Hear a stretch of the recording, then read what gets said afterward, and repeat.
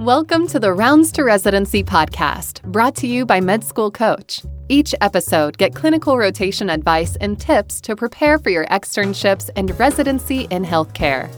We interview preceptors and physician educators who will prepare you for your rotation and improve your clinical experience. Now, here's your host, Chase DeMarco. Good day, everyone. This is your host, Chase DeMarco, and today I'm going to cover a different topic, a little more sensitive and a little more personal topic. And I know we've done this from time to time in the past.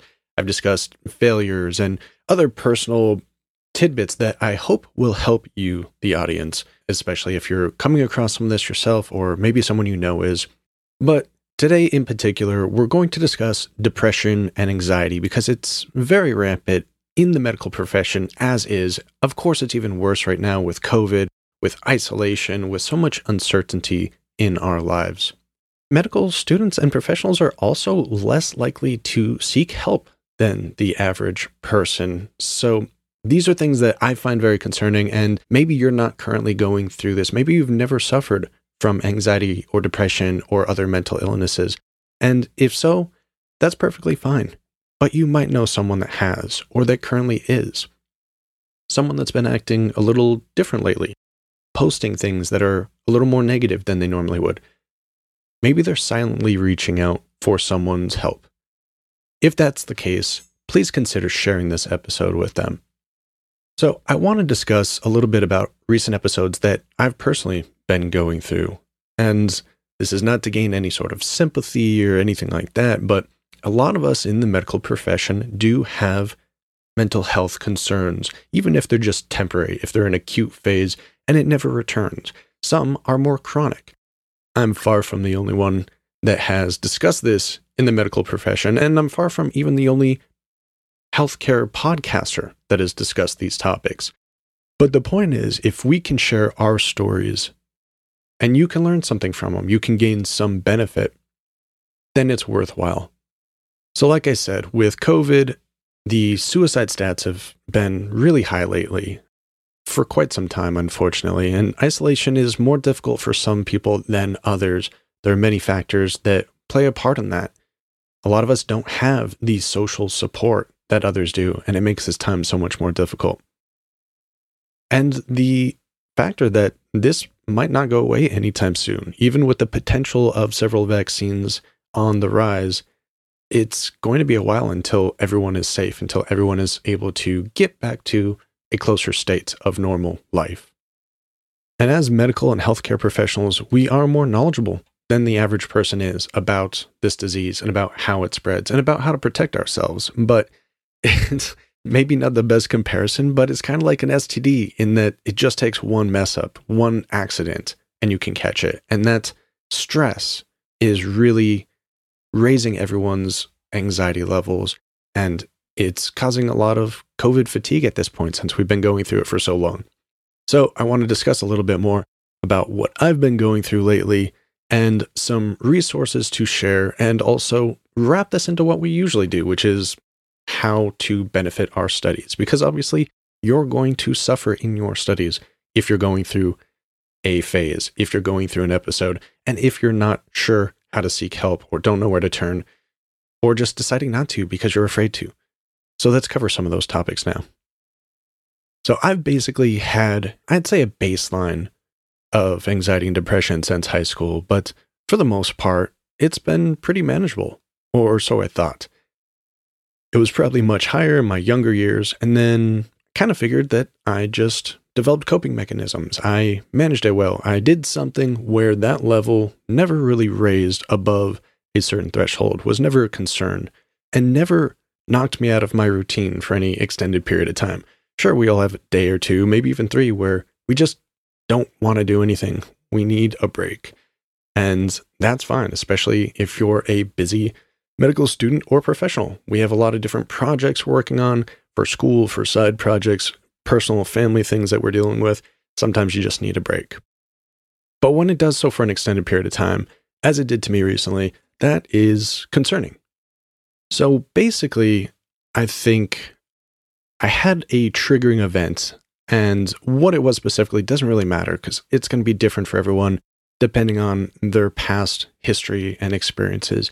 But once triggered, it can really take you a long time to get back to your baseline, for lack of a better term. And when we don't know where to turn, or if we're ashamed to, if we're afraid of gaining some sort of negative stereotype, as is common with healthcare students, then this can go on for an extended period of time. And that's not something that we want to happen, especially right now when we have so many other aspects adding more stress to our daily lives. You can be triggered by a thought or an image or a sound, and it's really not that unlike PTSD. And when you're triggered, when you're set off, and your hormone levels are raising, the cortisol, adrenaline can go through, and your mind kind of gets tossed into a downward spiral. And especially something that happens to me is just this repetitive thought spiral of negative thoughts, and it's hard to get out of that. Like I said, what it is that exactly triggers you doesn't matter. It can be something that's seemingly small to you. You might say, I don't think I should be triggered by this. Other people have it much worse off than I do. This is such a small thing. Why is this bothering me so much? But again, it doesn't matter what it is to other people. It's what it is to you. We might feel like we don't have the right to complain or to seek help.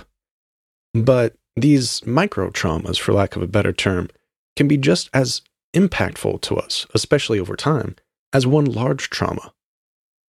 So, for instance, maybe you weren't physically abused by your parents, but you had parental neglect for multiple years. And it doesn't seem like you deserve that feeling of negativity about the situation, but you do. Those little micro traumas, all the times that something happened where maybe you were left somewhere, forgotten about, someone missed your baseball game, they sound small individually, but we also tend to ignore how many times things happen or how strong that feeling at the time was or how impactful it was due to the people involved, due to how we were at that time. And you don't need to, let's say, be sexually abused by a partner in order to have these same types of repetitive traumas, these constant, smaller relationship traumas that might seem insignificant in comparison or individually, but they can add up to a lot of other things. Do you know students looking for a clinical rotation outside of their school's network? Students can reach out to preceptors nationwide and schedule their own rotations. You can even refer a friend and earn credit towards your future rotations. Go to findarotation.com for more information. That's Find a Rotation, your medical and healthcare clinical rotations platform.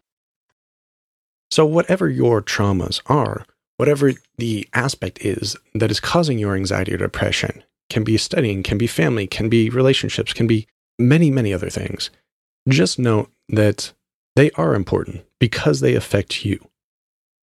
We all have negative experiences from our past, and the people involved, our emotional state at the time, and dozens of other life factors can really imprint on us in a way that is different from how it might have imprinted on someone else. And that doesn't make them wrong. It doesn't make these insignificant factors in our life. And we can cover them up by placing mental or emotional barricades that help to protect us from these feelings. But these seem to be temporary measures. So that's kind of what happened to me, I believe. I placed so many barriers over past traumas for so many years that I thought, okay, it's gone, it's done. I've moved past it. I've grown past it. But that didn't seem to actually be the case. So I do want to say that the hardest first step, as it was for me, is seeking some sort of help. Obviously, I didn't do that for a long period of time. I didn't do that for years. I covered it up, thought I could take care of it all on my own. But then when, more recently, some triggering event happened that brought on the onslaught of all of these past micro traumas all at the same time, it became quite overwhelming. And something that I found helpful, and you might be different, so we'll go over some different resources here, but I think online resources were a better suit for me. Things like BetterHelp and Talkspace. They have their online platforms and phone apps They allow you to text message back and forth.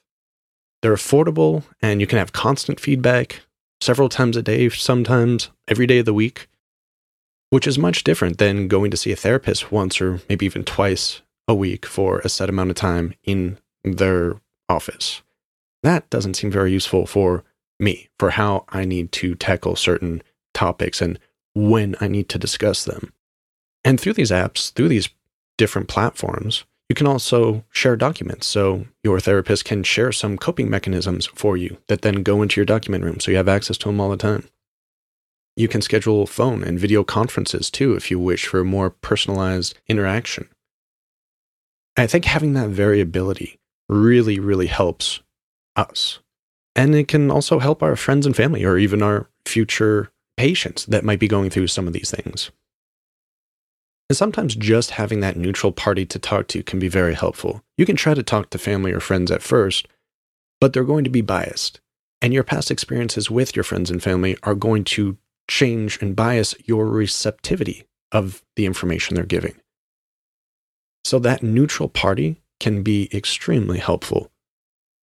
And also things like just getting into nature and getting away from electronics for a couple of days. I know that's something that helped me, was going camping for a few days in a complete remote blackout area. No cell service, no nothing. Increasing your daily exercise can be, well, a little difficult if you're depressed or anxious or just unmotivated to do those types of activities in your day-to-day life. But they can help you sleep better and help in other ways too. And if these self-care things and other alternative therapeutic platforms aren't really working for you, well, it might be time to seek some prescription help, which you can get either by going to your primary care provider, or you can even find a psychiatrist or other therapist.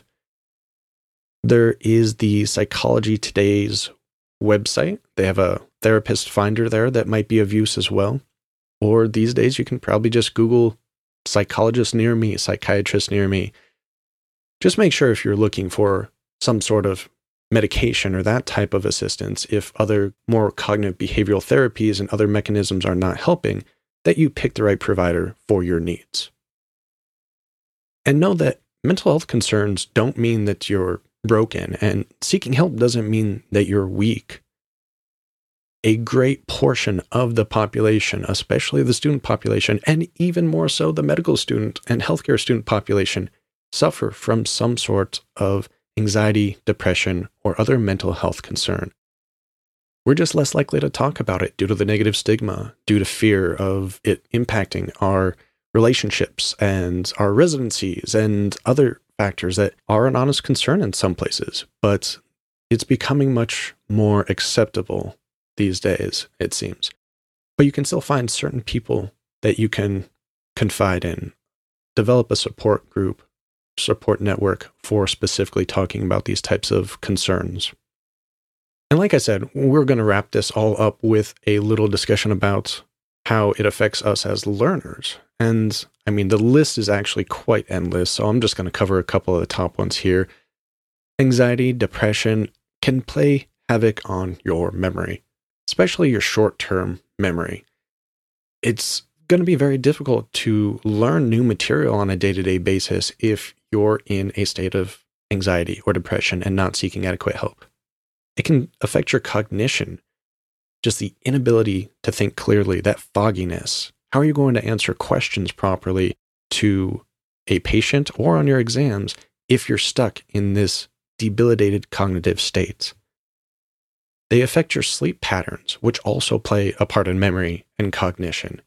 All of these things are intertwined, interrelated. So if you want to make sure that your study time is being used effectively, if you want to make sure that you're being the best student or the best you that you can be, and that your time's not going to waste, you want to make sure that you're handling your physical and mental health. Poor mood can lead to poor performance on exams. Doing poor on these exams can then relate to higher levels of anxiety, and it's all just a vicious cycle. So if you have found this useful, if you know anyone that might need these resources that we've mentioned so far, maybe someone is, like I said, posting something different or negative on social media.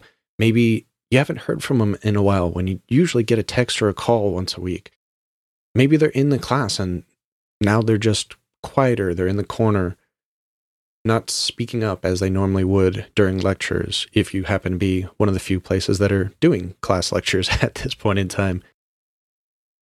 Keep an eye out for your colleagues and your classmates.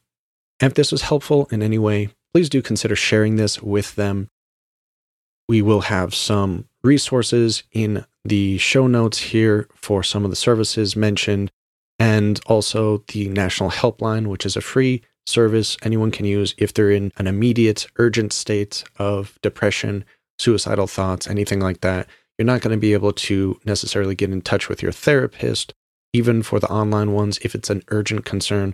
That's something that you might want to use the National Helpline for. But I do hope that sharing some of these personal thoughts and experiences have helped a little bit, and maybe even made it so some of you might not be as afraid to discuss your personal experiences with others. Anyway, getting back next week, we should have slightly more regular programming. It has been a little difficult during COVID to schedule as many interviews as we previously were, so between that and my extended break recently, we've had a lot of rebroadcasted episodes from earlier on. But we do have some really good interviews coming up in the next few weeks, going into the new year. And I want to hope you all the best. Stay safe, stay sane. Please feel free to reach out with any questions or comments you have. And we'll catch you next week. The Rounds to Residency podcast is powered by Med School Coach. To access Med School Coach services, like USMLE tutoring or residency admissions advising, visit our website at medschoolcoach.com. Good luck as you prepare for your board exams, and we hope you tune in again next time.